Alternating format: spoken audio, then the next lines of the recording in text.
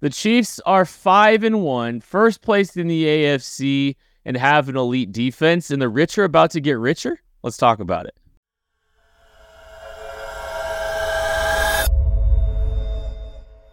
You are listening to KC Sports Network, proudly presented by Emprise Bank. Coming up, the latest episode of the KC Laboratory. Welcome into a live edition of the KC Laboratory presented by Emprise Bank, member FDIC, here with Maddie Lane and Craig Stout. Matthew, hello. Good to see your face, after your 5'9" face after seeing you in person all weekend. That was uncalled for. You're coming at me sideways. Just because I was undefeated in Blitz all weekend does not mean you have to come at me with that kind of attitude. I'm going to apologize to the Scared people. to compete. I know, Craig. Thanks. Highly scared to compete. At least Jordy tried to compete. I mean, did I make him quit at halftime? Yes. Did you guys hold on? Did you guys just play Blitz the whole college football Saturday watch party? We watched college football and hung out, Kent. Okay. Yeah, you would know that if you were there. I'm going to apologize to everybody. My voice is going to waver in and out of this episode because, well, a unnamed bar in the Kansas City area, let's say, decided to put live music over the Stanford, Colorado game, making a table of like 10 people who talk for a living have to yell over loud music into each other. So my voice is hanging on by a thread, which is kind of what Craig did when he played me in Blitz all weekend. It's true. I hung on by a thread. I was not able to beat Maddie, but at least I wasn't scared to compete on the way to my last single drive losses. But yeah, it was a good time. Love seeing your faces. Love seeing the people out at Kingdom Bar and Grill. Got to say hi to a few people, KCSN subscribers. It was a really good time, and I miss it already. Yeah. Thanks to everybody that came out to Kingdom Bar, by the way, as well. Appreciate that. Was a lot of fun on Thursday. We should have just gone there on Saturday too, instead of going to North KC and having our eardrums blown out. But that's okay. Matthew Tucker. Anyways, appreciate y'all. It was a lot of fun getting to hang out with everybody. And we have a lot to talk about today. We're not going to spend as much time talking specifically about the Denver Broncos game. I'm sure we'll talk a little bit about it. It'll bleed into it at some point. But we need to talk about the defensive end, the pass rush, getting a big addition here moving forward. Chiefs 5-1. Charles Omenihu's coming back. There also might be a another new name added to the defensive line group. But let's just talk about Charles Omenihu real quick. His addition to this front, back in the mix. Matthew, how excited are you to see Charles Omenihu in a Chiefs jersey? I mean, extremely, right? Charles Omenihu was the Chiefs' kind of like big offseason signing. And so far, they've gotten great play out of Drew Tranquill and Mike Edwards, guys coming in to help this team. But the big signing was Charles Omenihu. And I think as the year has gone along, we've kind of seen that the 4-man pass rush, especially pressure like opposite of Chris Jones at the end, is still probably the biggest weakness of this defense. It's been very good, but that's still the biggest weakness. Omenihu's the guy that they brought in to directly alleviate that. He's the guy that's going to come in and provide the most direct kind of ability to fix that. And so they're just now getting, this defense has been playing like a top 10, top 5-ish level defense already this year. And now you're adding back a guy that probably factors in as one of the best 5 defenders on this defense. And especially if he continues to ascend like he has throughout his career now, you're getting an extremely important player back right in the middle of the year. It just so happens to coincide with what the biggest weakness is. Andy Reid was talking about how they'll work him in and stuff, and I'm sure that's true, but like I wouldn't be surprised to see his impact start to come in pretty quick because I really think they need that guy that can win one-on-ones on the outside. They don't really have that without him, but getting him back right now, I mean, big time. Yeah. I mean, you watched in the preseason, which is what it is, but those were the meaningful Charles Omenihu reps. He got a lot of them, especially late in games. And so naturally you'd expect a guy like that to win those matchups and make those guys look bad, that he was going up against. They certainly did. However, it was those early reps that he was really, converting a lot of, speed to power, turning the corner around a bunch of guys. He was in the face of the quarterback for basically the entire preseason. It made me go, okay, That's a very positive thing. If they could just get through the first 6 weeks on this defense, it's going to be a major addition. Maybe the 4-man rush can look pretty good at that point. Boy, we're 5 weeks in.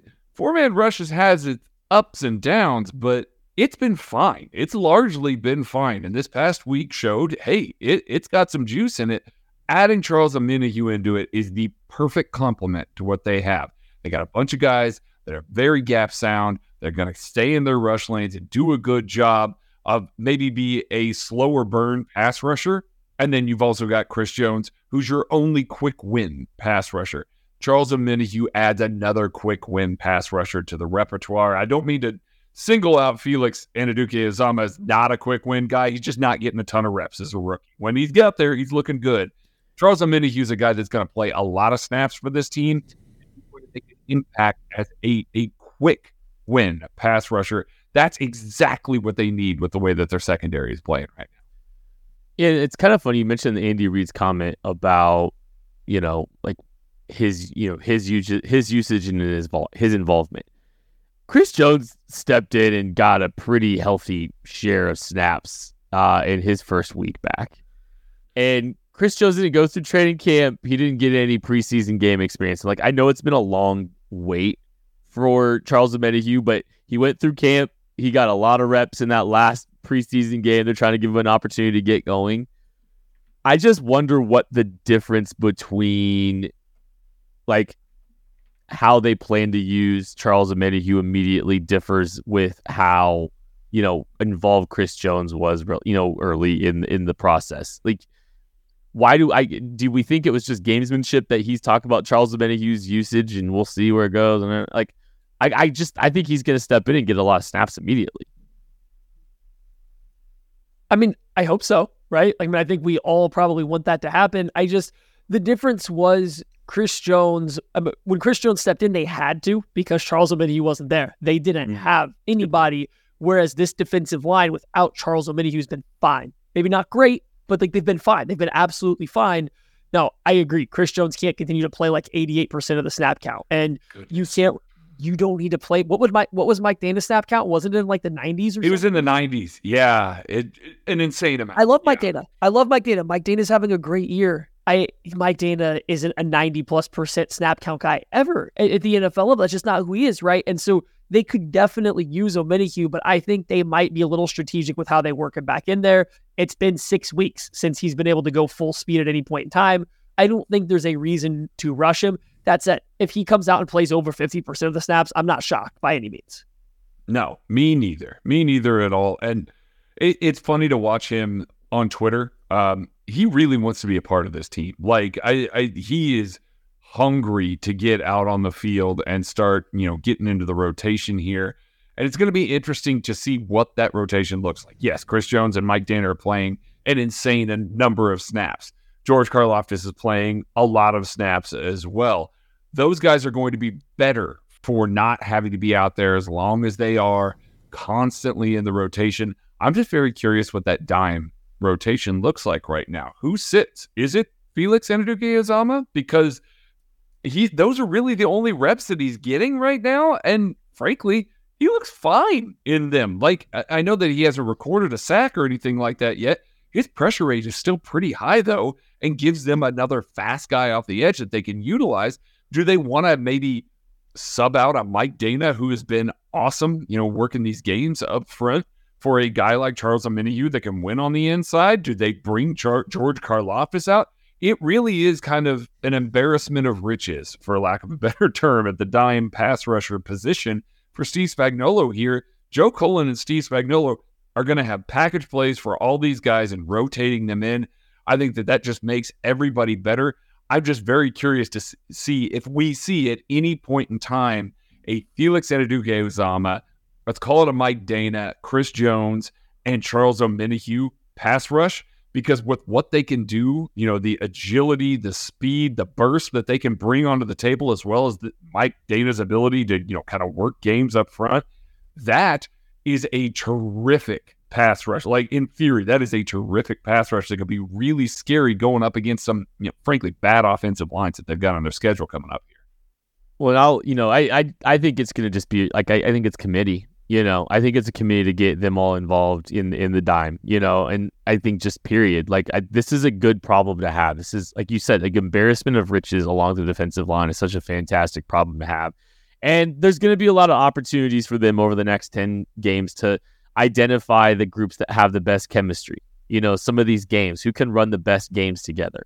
Some of those kind of things I think are going to be interesting to see, right? Because you're going to have the time, and you're going to have a chance to really mix and match some of this personnel and get to know what group does best together on the field. I think Felix Anudike-Uzomah will get involved at a higher clip as the season goes on. And he might take a little bit of a step back early while they're trying to learn some of this stuff. But like by the end of the season, I think Felix will get some opportunities. And you know what? Like, I'm curious to see what BJ Thompson's development looks like here when it comes December. Like, they're gonna have some really tough choices to make here, with their defensive front. Like, I mean, coming quick here. I would imagine. Maddie, you said you wanted one more thing on Omenihu. Yeah, one of the reasons, like, right, that he hasn't played a game for the Chiefs yet, but everyone's really excited for it. And like, here's kind of the reason why. Last year for the 49ers, his pass rush, win percentage on just true pass sets was 19.3%. That was second on the 49ers, only a couple points behind Nick Bosa.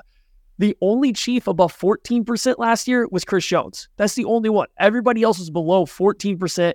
He's clearing away the second best pass rusher, at least he was last year, that's going to be on the Chiefs roster. Now, George Karlaftis has been a lot better this year. I think he's floating around 20% as it stands right now. You can do with that what you will. I think it's a little bit more slow burn than what Omenihu had. But either way, you're adding a guy that rushed the passer better than anybody else who's on the Chiefs roster last year besides Chris Jones and Charles Omenihu coming back. And then I did want to touch on something else you said. The rotation. The Philadelphia Eagles are very set in stone about this, and they've had one of the best pass rushes in the entire NFL for the past 2 seasons. The Cleveland Browns are just like this too. They set a certain number of pass rush reps or of reps in a row that these defensive lines play, and then the moment that they can substitute out of it, they do. There is no, this guy's our star player, so he's allowed to just keep playing and playing and playing. No, they change these guys out because having a guy that's, a C+ instead of an A-, but he's 100% ready to go, he's not tired at all, matters when that offensive line starting to drag a little bit. It's like, I think the deeper the Chiefs defensive line room gets, the better overall everyone's going to play above kind of the expectation. And I'm kind of waiting for them to rotate a little bit more. I think they're limited on who they have right now, which has slowed down some of those rotations. But come the end of the year, seeing a deep defensive line room, that seems to be the way the NFL's going, right? That seems to be the direction that the NFL's trending towards. And I hope the Chiefs jump on that earlier rather than later. I mean, the trend right now that they would have to buck is putting, Matt Dickerson on the field more or putting Malik Herring on the field more. Malik Herring had a terrific game, against the Broncos. Don't get me wrong. Tershawn Wharton on the field more. Those are the guys that they would have to be leaning on a little bit more. Whereas teams like the Eagles and the Browns have studs, first-teamers for most teams cycling in. This certainly raises the level. Charles Omenihu being in the mix a little bit more raises the level. Felix Anudike-Uzomah by the end of the year raises the level a little bit more. So maybe as the season goes along, we can see some of that get to be a little more integrated, a little more, trusting of these guys to rotate in wholesale, as Maddie was saying there, because it certainly is the way the NFL is going. And if you keep that up and not dip too far down, basically not put in a whole bunch of second teamers that are just going to get gashed, well then, you got to do that. Give your studs a chance to rest because, boy, when teams see that, they've been going fast lately. When the Chiefs have tried to put in some of these guys, teams have been going tempo to try and keep those guys on the field because they don't want to see Chris Jones, George Karlaftis, Mike Dana, and Derek Nottie on the field together. That's been a really good setup for the Chiefs so far. So any chance that the opposition has had, they've tried to speed it up and keep those guys off the field. All right, quick question before we move on. Do we think Matt Dickerson's the move that the Chiefs make to when they activate Charles Omenihu? Do they try to get Matt Dickerson back on the practice squad as they were able to do earlier in the season? It's tough to say. Do I? Oh, man. Yes, But here's the problem. Matt Dickerson's been active over, Neil Farrell and Keondre Coburn. Do I think it's more likely that Coburn or Farrell get picked up? Yes. Have the Chiefs technically invested more into Coburn and Farrell? Yes. But at the end of the day, I think they're out of practice squad elevations for Matt Dickerson, and he's the guy playing over them. So, I know. That's kind of where I am as well. And I don't know how much of this is giving a young guy in Keondre Coburn a little bit of extra time to settle into his role as a rookie, or Neil Farrell, who was traded for just before the beginning of the year, needing a little bit of time to get integrated into this. I just don't know. They seem to like Matt Dickerson, especially when they play teams a little bit more horizontal stretch. He's been a guy that they've leaned on a little bit more to give Chris Jones a little bit of a breather when he's trying to chase down some of those runs to the outside.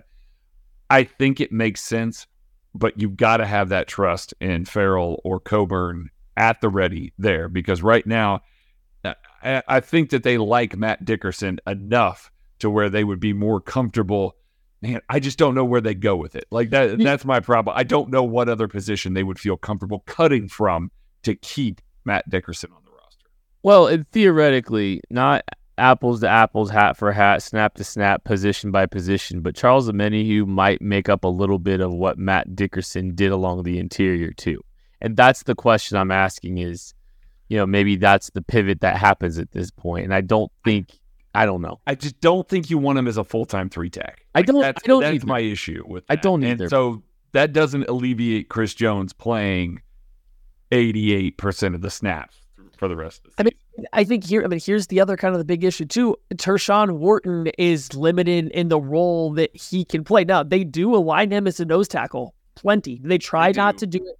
They try not to do it on heavy rundowns, especially against heavier personnel, but Tershawn Wharton as the only other kind of defensive tackle, if you take out Matt Dickerson, if you're not willing to activate, like if you're not willing to make Farrell or Coburn active, I don't know if you can live with a 3 defensive tackle rotation where Tershawn Wharton is one of those 3 defensive tackles.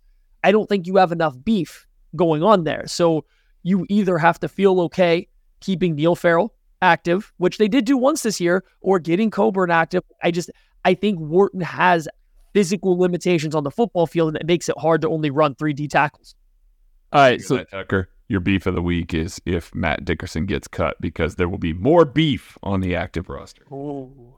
All right, I'm gonna throw a couple numbers at you here. Matt Dickerson's played 23 snaps in the last 4 games combined. Now I know, Neil Farrell's played 28 snaps in the last 4 games combined. One of those being he was playing for against the Bears. At the end of the game there, where and the game that huge. I know Chris Jones didn't play. Like that was the game that I don't know. It's just we're talking about 7 snaps in the last 2 weeks for Matt Dickerson. So how are they going to figure out those 7 snaps? What's the answer to that? They like him though. They like him. They do. That's snaps with Chris Jones playing 88%. Yeah. Sure.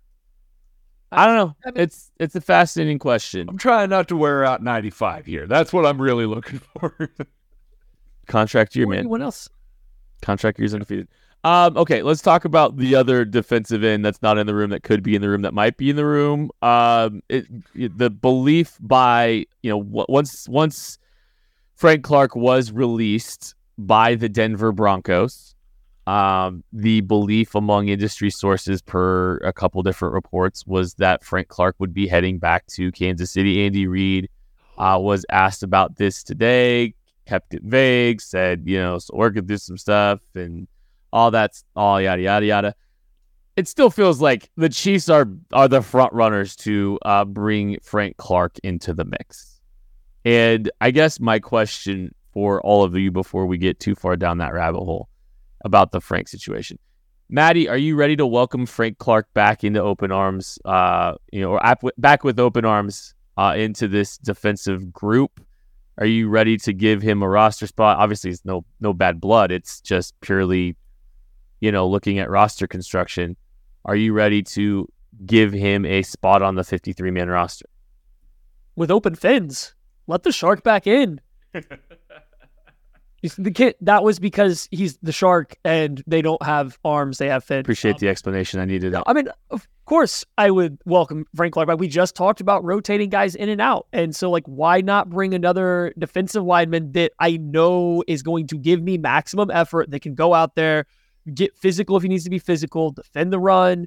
Maybe not the pass rusher he once was, but the effort is always going to be there. And when you're going to ask him just to throw out, to be a rotational guy that maybe gives you 1 to 2 quality pass rushes a game, like, yeah, I have the utmost faith that he can do it as long as there's not some kind of goal to make him a starter. And I don't believe he would be coming in to replace an Omenihu, George Karlaftis. I don't even think he'd be coming in to replace Dana or Felix. Like, I think it would be a rotational guy.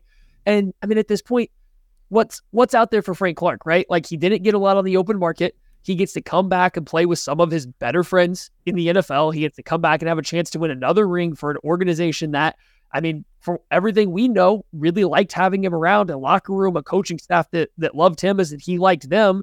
They just couldn't make it work financially. So, like, I see zero downside to bringing him back. And I'm honestly going to say, at this point, I'd be more surprised to see him play a down in the NFL this year for a non-Chiefs team than I would to see him play for the Chiefs. That's where I am. That last point right there. That's where I am. I think the Chiefs know what they're getting with him. I think Frank knows where he is with everybody. I mean, certainly Joe Cullen and Steve Spagnuolo like him. Andy Reid likes him. Like, this is a kind of a match that's easy to make for this team there.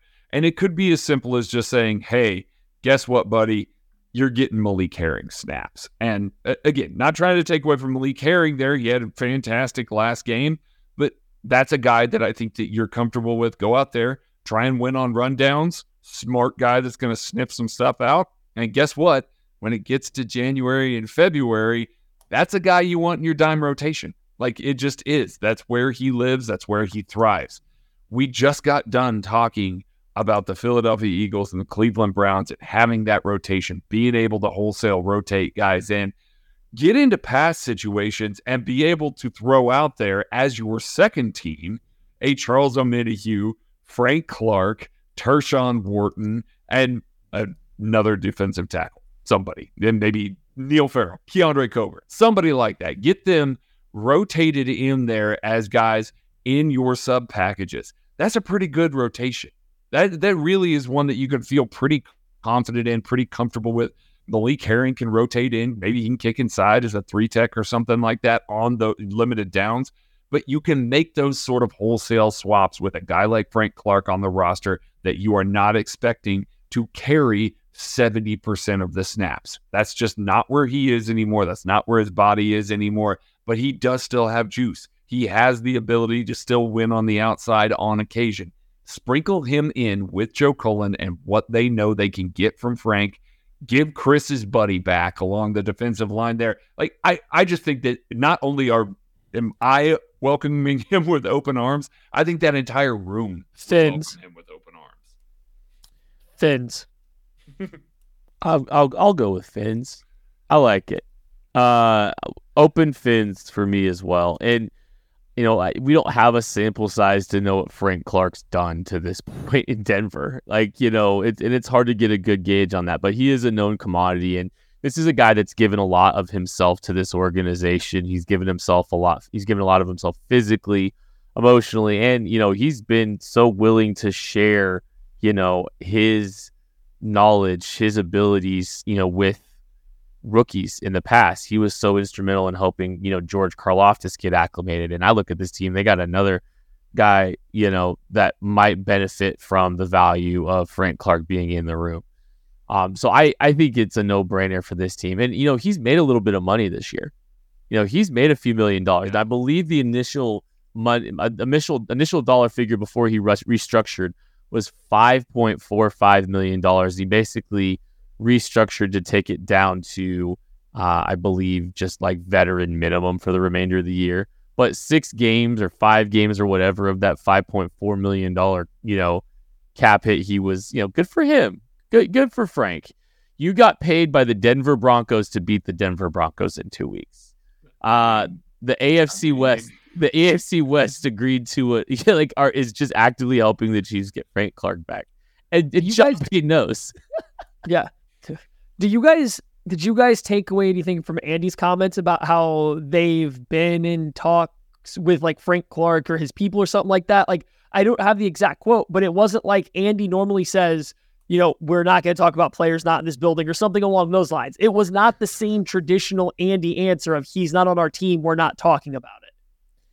No, I think that he was being cagey. I don't know that I'm reading anything more into it than that. It's Monday. They're probably going to wait until Tuesday to make a signing. He knows the system. It's not like him coming in and if he's even on the active roster, like we're throwing him on the active roster right now. I know the kids' eyes are lighting up. Well, right now. Here's the thing. All right, we don't know what Frank Clark's going to get in the open market. We don't know how many teams are willing to give him above league minimum.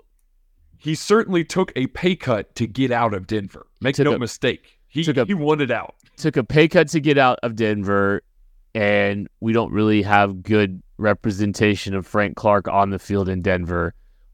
The market may not be strong enough for him to get more than a vet minimum deal. Okay, so all right. Maybe they try to sneak him on the practice squad for a while. Yeah. Maybe they put Frank Clark on ice for October. They kind of let that whole situation on the active roster play out. They let him stay healthy. They let him kind of get back into the swing of things again for the stretch run, but he just stays in the building, does what, he's still part of the team. It's just kind of managing his usage for these, this time of the year. So now you can give some reps to the young guys. You can let the defensive line battles kind of play themselves out a little bit longer. And if there's any injuries, you have someone that's immediately able to step in. Like, I think Frank Clark's going to be back, but almost some of the way Andy talked about it, it's almost seemed to me like maybe they don't know for sure if he's going to be active roster or practice squad. Like, they're kind of working some of that out. It's like, all right, let's just kind of, let's work through some of this stuff, and maybe we're just going to go ahead and put him on the maybe Frank's cool with being on practice squad, knowing there's a lot of trust within this group. There's a lot of trust between him and Veach and Andy Reid, and it's, look, we're going to keep you on practice squad. We're going to standard elevation you a couple weeks in November, and then we're going to make that decision to put you on active roster in some capacity if some injury doesn't happen before that, right? Like, I think that could potentially be the path to like how it happens. I don't know. I think Frank Clark's back in the building like this week, but I could see them maybe just practice squatting him for now and kind of buying themselves time and Frank, kind of operating under that because he's a team player right now. Okay. So let's jump and make the assumption that the Chiefs want to bring Frank Clark back. Would you rather him or Malik Herring be active this upcoming Sunday? We got that question also from White Yoder 05 down there. So shout out White Yoder there. Great minds. I'm going to say, because he's coming off of an illness this week, we have seen that illness before out of Frank. I saw the injury report the other day with an illness. I was like, okay, that checks out. We know what that's like. So give him a couple weeks. Don't force him back into that. He's going to want to play. So if that was the case, I would let Malik Herring play. Just get right, man. Like, again, we want you in January and February to break that sack record as a Kansas City Chief. That's where I'm looking at, because I think that this 4-man rush can get by enough without him on the active roster immediately. So I'm fine with that, especially with Charles Omenihu coming back this week. But you're right. Your thought is if he's healthy, when he's healthy and ready to go, we would rather have Frank Clark. Is that what I'm gaining from it? Or are you purposely trying to just set him out until December and then roll with it then? I think when he's healthy and ready to go, I'd be fine with having him on the active roster over Malik Herring. I do. And again, Malik's played well. We know what high level Frank looks like. I know that he's hurt. He's not necessarily 100%, but even a 75% Frank that cares about the team that he's playing with and playing, next to the guys that he loves is a bigger difference maker, I think, than Malik Herring. Okay, so this is going to be an unsourced speculation that, I'll just say it. it seems like there has been a propensity for Steve Spagnuolo to lean heavily on some of his veteran players that have been here. Like Ben Niemann, Ben Niemann got leaned on in the past for a variety of reasons. Do we think, the only thing I could see is, if they're worried that Frank Clark's going to play more snaps than they really want, then maybe some of the people making personnel decisions want. I could see that happening because we've seen Spags have a tendency to want to play some of the Frank Clarks of the world exorbitant amount of snaps than maybe, maybe, I don't know. There's been so many times where I was stunned Ben Niemann wasn't back, but maybe it was just to keep him from being put in a situation where he's going to be on the field a lot more than maybe some personnel people want. So we'll counterpoint. Are we sure? Yeah, go ahead, Maddie. Yeah. Are we sure that Steve Spagnuolo is the one making the decision on which defensive linemen are going to be playing right? Correct. Yeah. That's fair. Typically a position coach sort of thing. Yeah. That's a good point. Now, it feels like I don't know. Now, I'm not saying Joe Cullen doesn't like or love Frank Clark too, don't get me wrong, but everything I've seen from Joe Cullen, I'm pretty much willing to kind of trust what he's feeling. Yeah. So if he's sitting there at this point saying, hey, I feel like Frank is giving us the best opportunity, I'm not really going to push back and scream that we need George Karlaftis or Felix or somebody else on the field if that is his and Steve Spagnuolo's opinion, each of them. I think Joe Cullen, from what I've seen from the improvement of the Chiefs' defensive line since he's been here and what he's done and his other stops along the way, he's got that vote of confidence from me that I'm kind of going to let him try what he wants to do until it starts to fail. And we haven't seen it start to fail with what they have yet. So I think I'm less worried about them just playing Frank to feel comfortable, especially because we've seen them now have success without him. In playing young guys, they should feel comfortable with what they have already. This is just about maximizing the rotation. And I will add to that further counterpoint before we get off of this topic and say this team, Joe Cullen and Steve Spagnuolo specifically, were just fine with letting Frank walk. They were okay with going young at the beginning of this season when none of these guys had really shown anything yet. Mike Dana, George Karlaftis, they knew what they had there, but they went young on purpose and moved on from Frank specifically to try and get younger. There's nothing about this 4-man pass rush right now that you would look at and say, oh man, well, they definitely have to have a guy, especially with Charles Omenihu coming back here. So no, I don't think that if Frank Clark was on the roster that all of a sudden he's getting 70% of the snaps. I just don't, because I think they were committed to this. They were fine with this, and it's been good so far. So don't upset the apple cart any more than you need to. Just bring him in slowly and let him get geared up for the playoffs. We know what will happen then. All right, we're going to take a break. We'll be back right after this. Thanks for listening to KC Sports Network. Make sure you download our new app. Find it on the App Store or Google Play. Just search KC Sports Network. This show is sponsored by BetterHelp. Do you ever feel like your brain is getting in its own way? Like you know what you should do, what's good for you, but you just can't do it? Therapy helps you figure out what's holding you back so you can work for yourself instead of against yourself. I personally have been talking to somebody for a few years now, and it's amazing how much better you'll feel by learning more about yourself through it. If you're thinking of starting therapy, give BetterHelp a try. It's entirely online, designed to be convenient, flexible, and suited to your schedule. Just fill out a brief questionnaire to get matched with a licensed therapist and switch therapists anytime for no additional charge. Make your brain your friend with BetterHelp. Visit BetterHelp.com/KCSN today to get 10% off your first month. That's BetterHelp, HELP.com/KCSN. We're driven by the search for better. But when it comes to hiring, the best way to search for a candidate isn't to search at all. Don't search, match with Indeed. Indeed is your matching and hiring platform with over 350 million global monthly visitors, according to Indeed data, and a matching engine that helps you find quality candidates fast.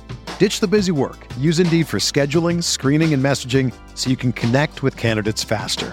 Leveraging over 140 million qualifications and preferences every day, Indeed's matching engine is constantly learning from your preferences, so the more you use Indeed, the better it gets. Join more than 3.5 million businesses worldwide that use Indeed to hire great talent fast. And listeners of this show will get a $75 sponsored job credit to get your jobs more visibility at Indeed.com/Blue Wire. Just go to Indeed.com/Blue Wire right now and support our show by saying that you heard about Indeed on this podcast. That's Indeed.com/Blue Wire. Terms and conditions apply. Need to hire? You need Indeed. Yeah, we spent 33 minutes. Craig, are you killing a spider? Yes, it was right here when we went to break, by the way. I was barely keeping it together. Craig's, for the audio listeners, Craig, we take a break. Craig's swatting something with something, and Got it. You got it? Got it. She's got a dead spider chilling on your floor now? Yeah, man. I'll clean it up after the show. I'm a professional. All right. Okay. Leave it. If you guys are, this is just a sidebar. Have you guys ever spilled something on yourself in the middle of one of our shows? No. No. I'm an adult. Just me. I definitely have a couple times, and it's not fun. I'm sure I have. We've been doing this for long enough. I've forgotten most of what we've done. Thankfully, it's been That's LaCroix. just your age. Yeah, it's been LaCroix both times, thankfully. But that's at least it was LaCroix. I don't know. The way you're looking down right now makes me think you've done it this episode. Did you just spill something on yourself? Is that what you're asking? No, I didn't. Clipped. This is definitely where I've envisioned. Like I was looking at like my desk, envisioning the spillage that has happened multiple times here. Okay. Question for you: are you wearing calico cut pants right now? I don't know. I can either confirm or deny. You gotta give. I want to ask your permission, Matthew, for something, and it's not to go to a break. No, you can't have my permission. I want to see how you handle this. Okay. Well, I'll just do it anyway. We spent a lot of time talking about the wide receivers, but it feels like the wide receiver discourse is continuing to kind of rev up a little bit more. And I want to know if you guys want to spend a few more minutes talking about the wide receivers after yet another game, another sample size. So, I would interested? Are you really? I will. We can talk about whatever you want if you don't want to talk about receivers. But I have some thoughts. I would love to talk about wide receivers because I think after this latest game, there's been a little bit of like a flipping of the narrative that the issue with the Chiefs offense, and I don't think that the Chiefs offense has been bad, but like the issues with the Chiefs offense are now being centered around the quarterback and Patrick Mahomes play rather than other areas. And I'm not saying that Patrick Mahomes has been perfect. I want to very much say I think Patrick Mahomes has been very, very middling on the Patrick Mahomes expectation scale, right? For an average NFL quarterback, he's been very good. But like on the Mahomes scale, he's been pretty middling, right? But all of a sudden, there's like now a push that he's more of the issue and the receivers are doing okay. And like, I just can't get on board with that. When I see these Chiefs wide receivers, the majority of the time they're creating separation and getting open are because they're supposed to, because it's zone coverage. And like a zone coverage can't cover everything all at once, right? So if you're going to run a 2-yard crossing route versus zone, yeah, you're probably going to be open, but it's because 3 guys are watching you to see if you get the ball. And as soon as the ball's thrown your direction, they close. That 2-yard route goes for 4 or 5 yards. I'm not saying that's a bad play, but like I don't think we should be crediting wide receivers necessarily on plays like that. So I still think it's mostly the wide receivers. And I think more so the more I watch, it's the lack of nuance from the wide receivers. Guys don't get open, and guys don't get open like in the right way. So like Sky Moore caught a very nice out route on, and it was an out route where he stemmed inside, he broke out, he completely torches the cornerback, right? But if you go back and watch it, even on this route, he breaks at the plus 24 yard line. He ends his route at the plus 23 yard line. That means he kept going upfield on another outbreaking route. And if you guys remember the play, he caught the ball. It was kind of late. He caught it low and kind of late. Guess what? If you work back to the quarterback from there, maybe it's still a tiny bit late, but guess what? It's not low anymore. It's right in your chest if you come back a yard and a half. Kadarius Toney had a pass broken up because Patrick Mahomes was late throwing the ball to him. You can watch Mahomes. He's waiting for Toney because he doesn't know which way he's going to break. I can almost guarantee you in Mahomes' mind, he's saying, I'm not throwing this until I see if Tony's breaking outside or inside because I don't trust him to break the same way that I think he's going to. And so, yeah, he throws it a tick late. Kadarius Toney doesn't come back for the ball at all. He makes his little hitch. He just settles and he doesn't move. And the DB, of course, then breaks on it. It's up to Toney to come back. Now, you can argue that Mahomes was late on that one. I agree. But I think it's because he has a lack of trust that the receivers are going to do exactly what he's thinking. And then even then, Toney doesn't work back towards. I just think the lack of nuance on a rep-by-rep basis is getting into Mahomes' head. So, yeah, he's waiting. He's making sure he sees stuff before he throws it because he keeps getting bitten by throwing the ball too early and guys going the wrong way and it being incomplete or off target or intercepted in some cases. The Kadarius Toney one that you mentioned is a really good one because if you watch the end of that play, Kadarius Toney sees the DB jump in front of it, gets his hands on the ball, luckily not picked off, and then he stands there for a second, and Kadarius Toney taps his chest and says, "That's on me.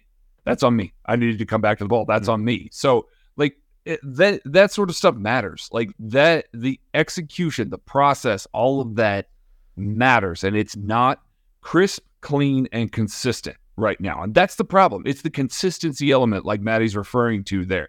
If he's expecting that this out route is going to be at 12 yards and he's got to throw it on time, and in reality, the break starts at 12 and ends up at 14, he's drifting into a corner that's a little bit deeper than Patrick Mahomes wants to throw it. He's not going to throw it. He's going to wait to see where these guys are.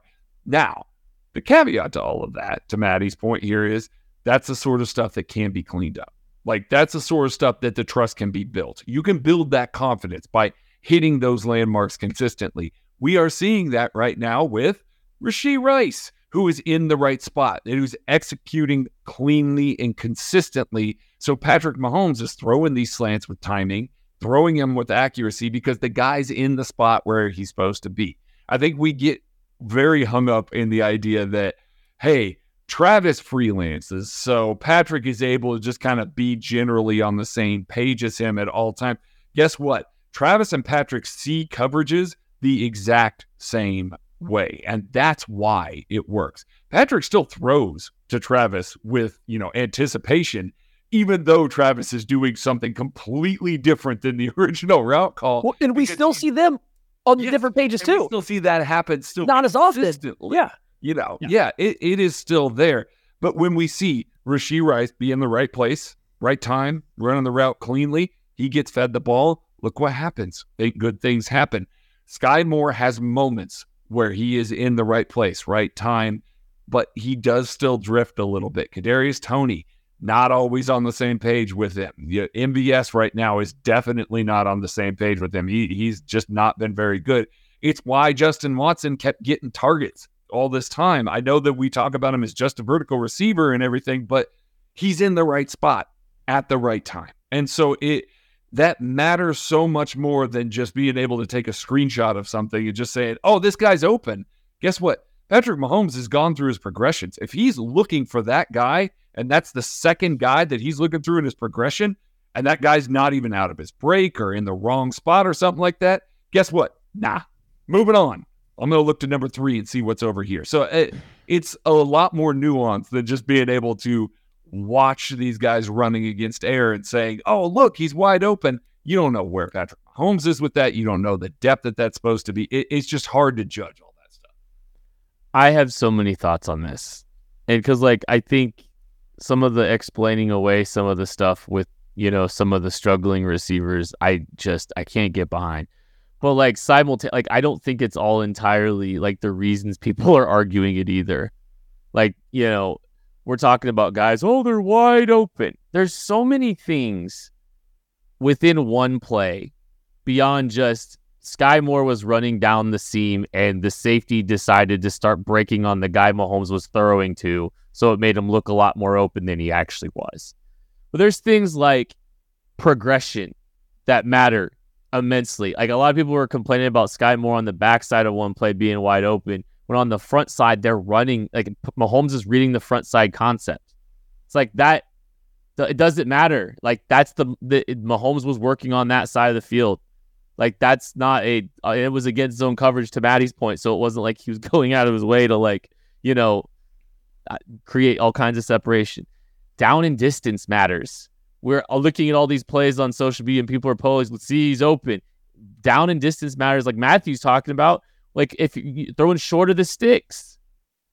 And then here's the thing that we've talked about this on multiple occasions in different settings, with different players, different positions. As fans, we are only privy to 1 day of 7 in the process. We get to see game day, and the byproduct of what happens on game day is a result of what happened in the 6 days prior. Trust is crucial.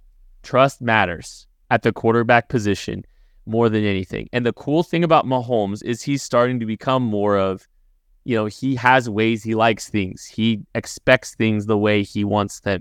And that's going to lead to more success within this offense and more, and good things happening. I think you're seeing that with Rashee Rice. I think sometimes people I'm not saying Mahomes is perfect, but Mahomes didn't forget how to play football yesterday. And I think he is helping manage and slug through some of the struggles of this team. And candidly, one of the things I wonder if Mahomes kind of came into this season saying, hey, let's find out how far I can go. Let's see what the challenge looks like. Let's see how far we can take this thing. Let's see if we can, let's see how many resources we really need on the offensive side of the ball. Let's find out, It's like, I almost wonder if there's a challenge there for Mahomes this year to try to do it with some of these younger guys, because if they can do it with some of these younger guys, then what does that open up for this team from a roster building perspective?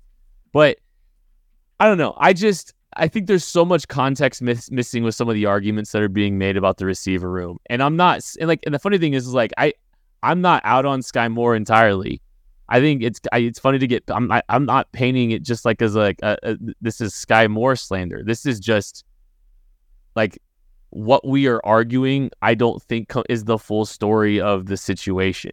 And I just the cherry picking of some of the arguments just does not seem to hold water necessarily to the entirety of the point, because this is the most nuanced, complex, one of the most nuanced, complex things in the game of football.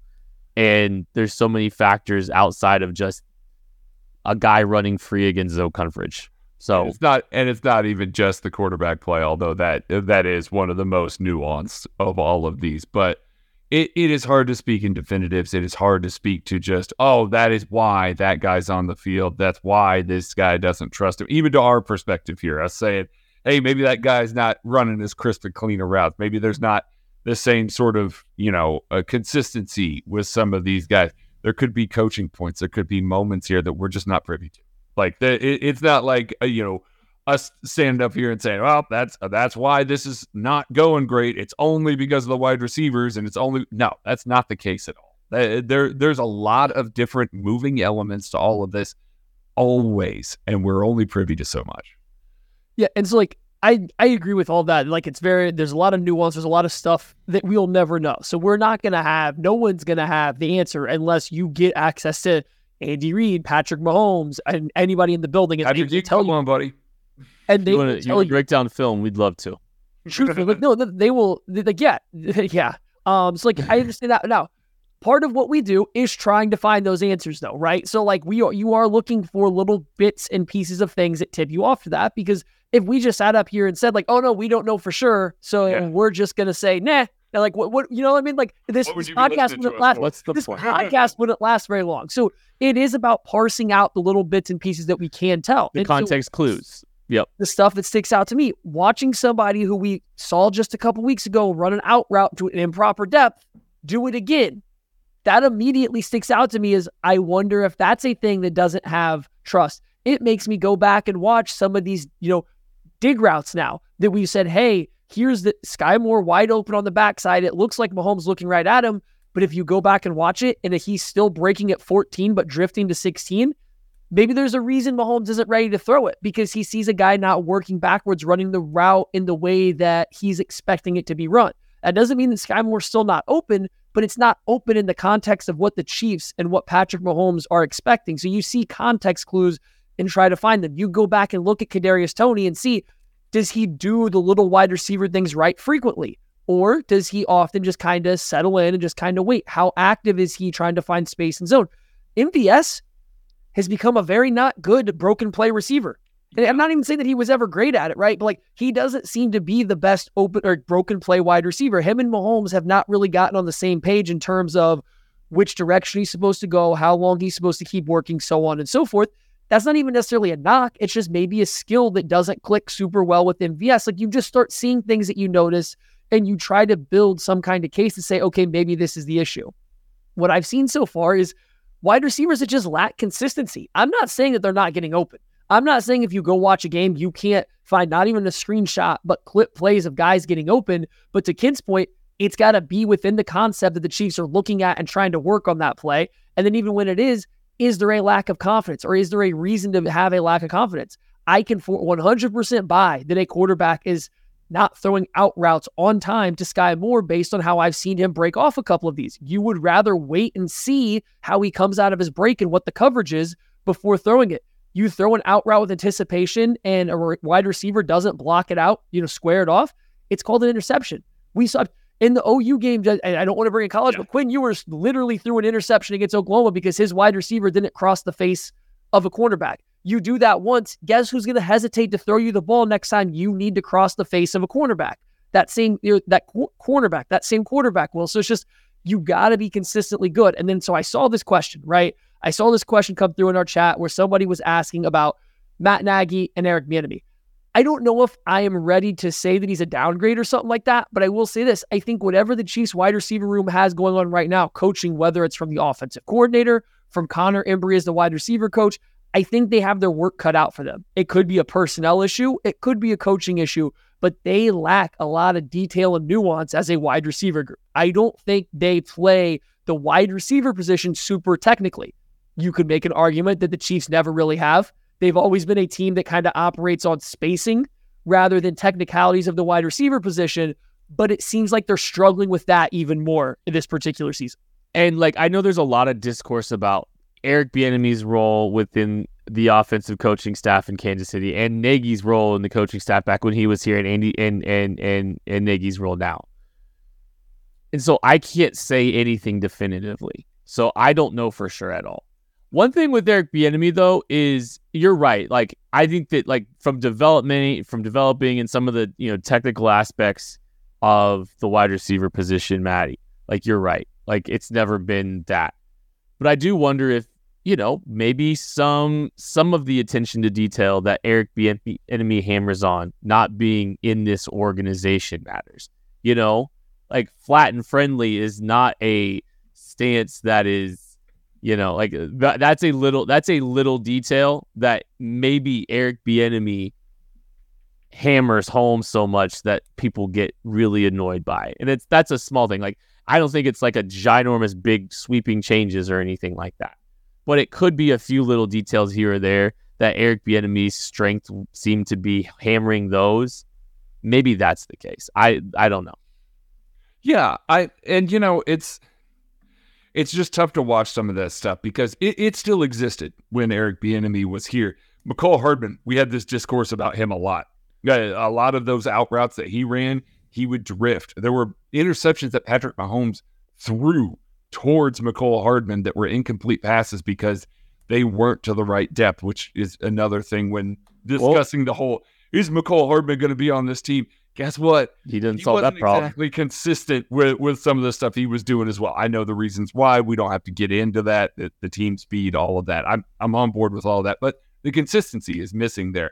I did want to kind of throw this up here from Cobby Finn here. So why does Sky keep getting those reps then? Surely it makes sense giving them to somebody else. We've talked about this a little bit before, but within the context of this conversation, it makes sense bringing it up again. He's the only one that runs them. He's the only one that has that route tree. Justin Watson and MVS are vertical, kind of linear wide receivers. Rashee Rice is operating in the middle of the field, learning still how to play the position within Andy Reid's offense. He's running a lot of slants, a lot of hitches, a lot of stuff underneath there. Then you've got the rest of your wide receivers, Kadarius Toney, that they're using as more of a manufactured touch guy. You've got Justin Ross, who, once again, is in kind of the same boat as Rashee Rice with even more limited snaps and limitations there. He's an X, baby. He's an X there. The only other guy right now that could take Sky Moore's snaps and maybe do anything with them would be Richie James from the slot, and he's been hurt. Like, he's not been active on this team. So that's what they have at their disposal. Now, you can lay that at the feet of Brett Veach. You can lay that at the feet of whoever, but within the structure of this offense and the way that they have always run it, they needed a guy that can win in the areas of the field that Sky Moore is consistently getting the run and the route tree that he's getting. Last year, that was Juju. In previous years, it was like guys like Sammy Watkins and even a little bit of Demarcus Robinson, which, hey, when Sammy was out, Demarcus was in. How did the offense look? Not great. So Sky is the only one right now that is built to run that route tree. And unfortunately, it's not been very consistent. It's not been very productive, but that's just the nature of the wide receiver room as it sits right now. Yeah, the only thing I wanted to add on that is it looked like Rashee Rice was eating into it a little bit this past game. He got some outside reps and some stuff, but I agree. He's not ready to run I mean, it's a full route tree. Sky Moore has the most full route tree of any Chiefs wide receiver. That's why nobody else is doing it. MVS isn't a full route tree runner. Justin Watson's not a full route tree runner. Rashee Rice as a rookie definitely is it, but I don't know if he is long-term. I don't think Richie James is either. They don't have a guy really well-suited to run the full route tree. I would argue that Sky Moore isn't either. He's another vertical receiver in a different package because he's not the most elusive guy. He doesn't have the most fluid hips to run a lot of the hard-breaking routes and some of I don't want to say double moves, but some of like the whip routes, the return routes. Watching him get in and out of those is a little bit rough sometimes. So I don't think they have anyone that's super well suited to run those routes. I think that ultimately is the biggest issue going on for this team is they don't have someone to do those things at all. And I'll just piecing it together. Go ahead. Well, we spent a lot of time listening to people talk about this team's belief with Kadarius Toney and how they thought he could have a more expanded route tree. And there was some stuff down the field that he hadn't done yet that this team believes he could. And then what happens? Week 1, we actually see passes beyond the line of scrimmage. They try to get him involved a little bit in that capacity in week 1. He may not have been ready, 2 drops. And, also he's not been healthy this season either. So it's like maybe they had... That's a different kind of consistency. I just wonder if maybe they had hopes for him to be as more of a developed route runner. And this is the byproduct of betting on Kadarius Toney a little bit too is, we see, hey, look, the injury history, but they tried to get him more down the field out in the routes. And he's been a gadget player basically since. So I don't know what to think of that. It just makes me wonder, I don't know. How much did that injury throw a wrench into it, which threw a wrench into his development, his involvement with this in this offense. And now we know Sky's been here 2 years. Sky went there and worked with Patrick all summer. Sky has the best understanding of this role. He needs to be the one doing it. There's maybe some guys that once we get them more familiarized outside of just becoming a package player, Rashee, maybe there's opportunities to eat into some of that a little bit. I just wonder if maybe there's a little bit of a snowball effect too, but whatever it is, somebody, a Sky, a Kadarius, someone's got to step in, and Rashee's got to continue to see the field. He's got to get more opportunities sooner rather than later. Have we capped out our wide receiver talk? Yeah, yes. But if you have one more point before we go to stickers, slaps, and spirits, we're still going to do that. I do. I want to answer clear the air with E's question real quick. He asked a question about how isn't it a full start when offensive linemen move their arm to signal, to do a silent snap, right? They're signaling the center when to snap the ball. It's because a false start is only when it's when the hips move of an offensive lineman. So as long as their hips aren't moving, they can move their hands. And this is also why Jawan Taylor or Lane Johnson can pick their foot up off the ground and move it backwards. As long as their center of gravity doesn't change, their foot can move. That you can reposition your foot on the ground all you want. You can move your hands. You just can't move your center of mass back, forward, up, down, in an aggressive manner, you're trying to start a snap. So that's why it's not a false start if a guy uses his arm to signal when to snap the ball. Maddie's saying that the hips don't lie. Sing, you want to. Did we all switch roles? you've made you made the Finn joke, and now he's saying hips don't lie. I don't know. We're just trying it on for size, Kent. You disappeared on us for a day, and we just go, we gotta figure out what happens from here. I kind of love it. I feel more at home than I ever have. If you guys want to leave a game ball, anybody in the chat, make sure just throw out a game ball idea for us here, because we are going to go to stickers, slaps, and spirits, handing out various prizes for the performances of players against the Denver Broncos. I'm gonna go with Rashee Rice. I've been just I'm really excited about Rashee Rice. Him having his best day as a rookie, 4 catches, 72 yards, continuing to ascend, continue to find opportunities, and making the most of his opportunities. I think there's like a lot of metrics that really like his yards per route run, and I think that tells a very important story. He's still not on the field a ton relative to some of these other guys, but you're seeing him have a lot of success when he is, and you're seeing Patrick Mahomes target him and trust him when he's on the field. And despite some of the drops, they've worked through some of that stuff, and I think he's responded in a big, big way. He's figuring things out more and more, I think, as we go. I think you're seeing him kind of understand spacing. We talked about that a little bit on this show. His understanding of spacing seems a lot better than some of these other guys, and you've heard Mahomes cite some of that as well. There's a context clue that I think is worth paying attention to when we're talking about some of these players, and I think Rashee Rice has some of that ability and understanding of coverage that's allowing him to find some success early in the season. Rashee Rice gets my helmet sticker. Butt slapping a good job, Matthew. Why? Craig's up. Okay, that's fine. I'm ready. I'm going Trey Smith. We gave him a little bit of flack to start the year for maybe not having his strongest season. I think over the past couple weeks, he's come on a little bit stronger, especially in the run game, right? The Chiefs' run game's been a little bit better the past few weeks. I think a lot of that is getting back to doing some gap scheme stuff, but also the reemergence of Trey Smith is kind of like the guy that you want to run behind, the guy that you kind of want to linchpin your run game behind. So I think he's had an uptick in play. I think you've seen that directly in the run game. And while he's still prone to losing his balance in some one-on-one pass protection reps, throughout a game, especially against good rushers, I think overall his pass protection has been a lot cleaner. We've seen him handling stunts very well. He actually blocked 2 guys on a stunt this week by taking the defensive end that was trying to knife inside and throwing him into the knees of the defensive tackle that was remaining out there to the left. So it's just, I think he's playing better. He's getting back into that kind of enforcer, road grader offensive line kind of role that he had been years past that every offensive line needs. There's a lot of guys at my disposal here with what you guys chose there. Obviously, Travis Kelce's there. We talked about Malik Herring already, who had a terrific game. Drew Tranquill also had a terrific game. But I can't get out of here. It's been 6 weeks. Neither one of these individuals have gotten a whole ass bottle of bourbon. So I'm giving out 2 this week to Harrison Butker and Tommy Townsend. Why good push? What's that? He's not for the tush push. Not for the tush push. Harrison Butker's selling job on that, when he's just chilling back there, was kind of awesome. I loved it. No, I loved it. That was my favorite part.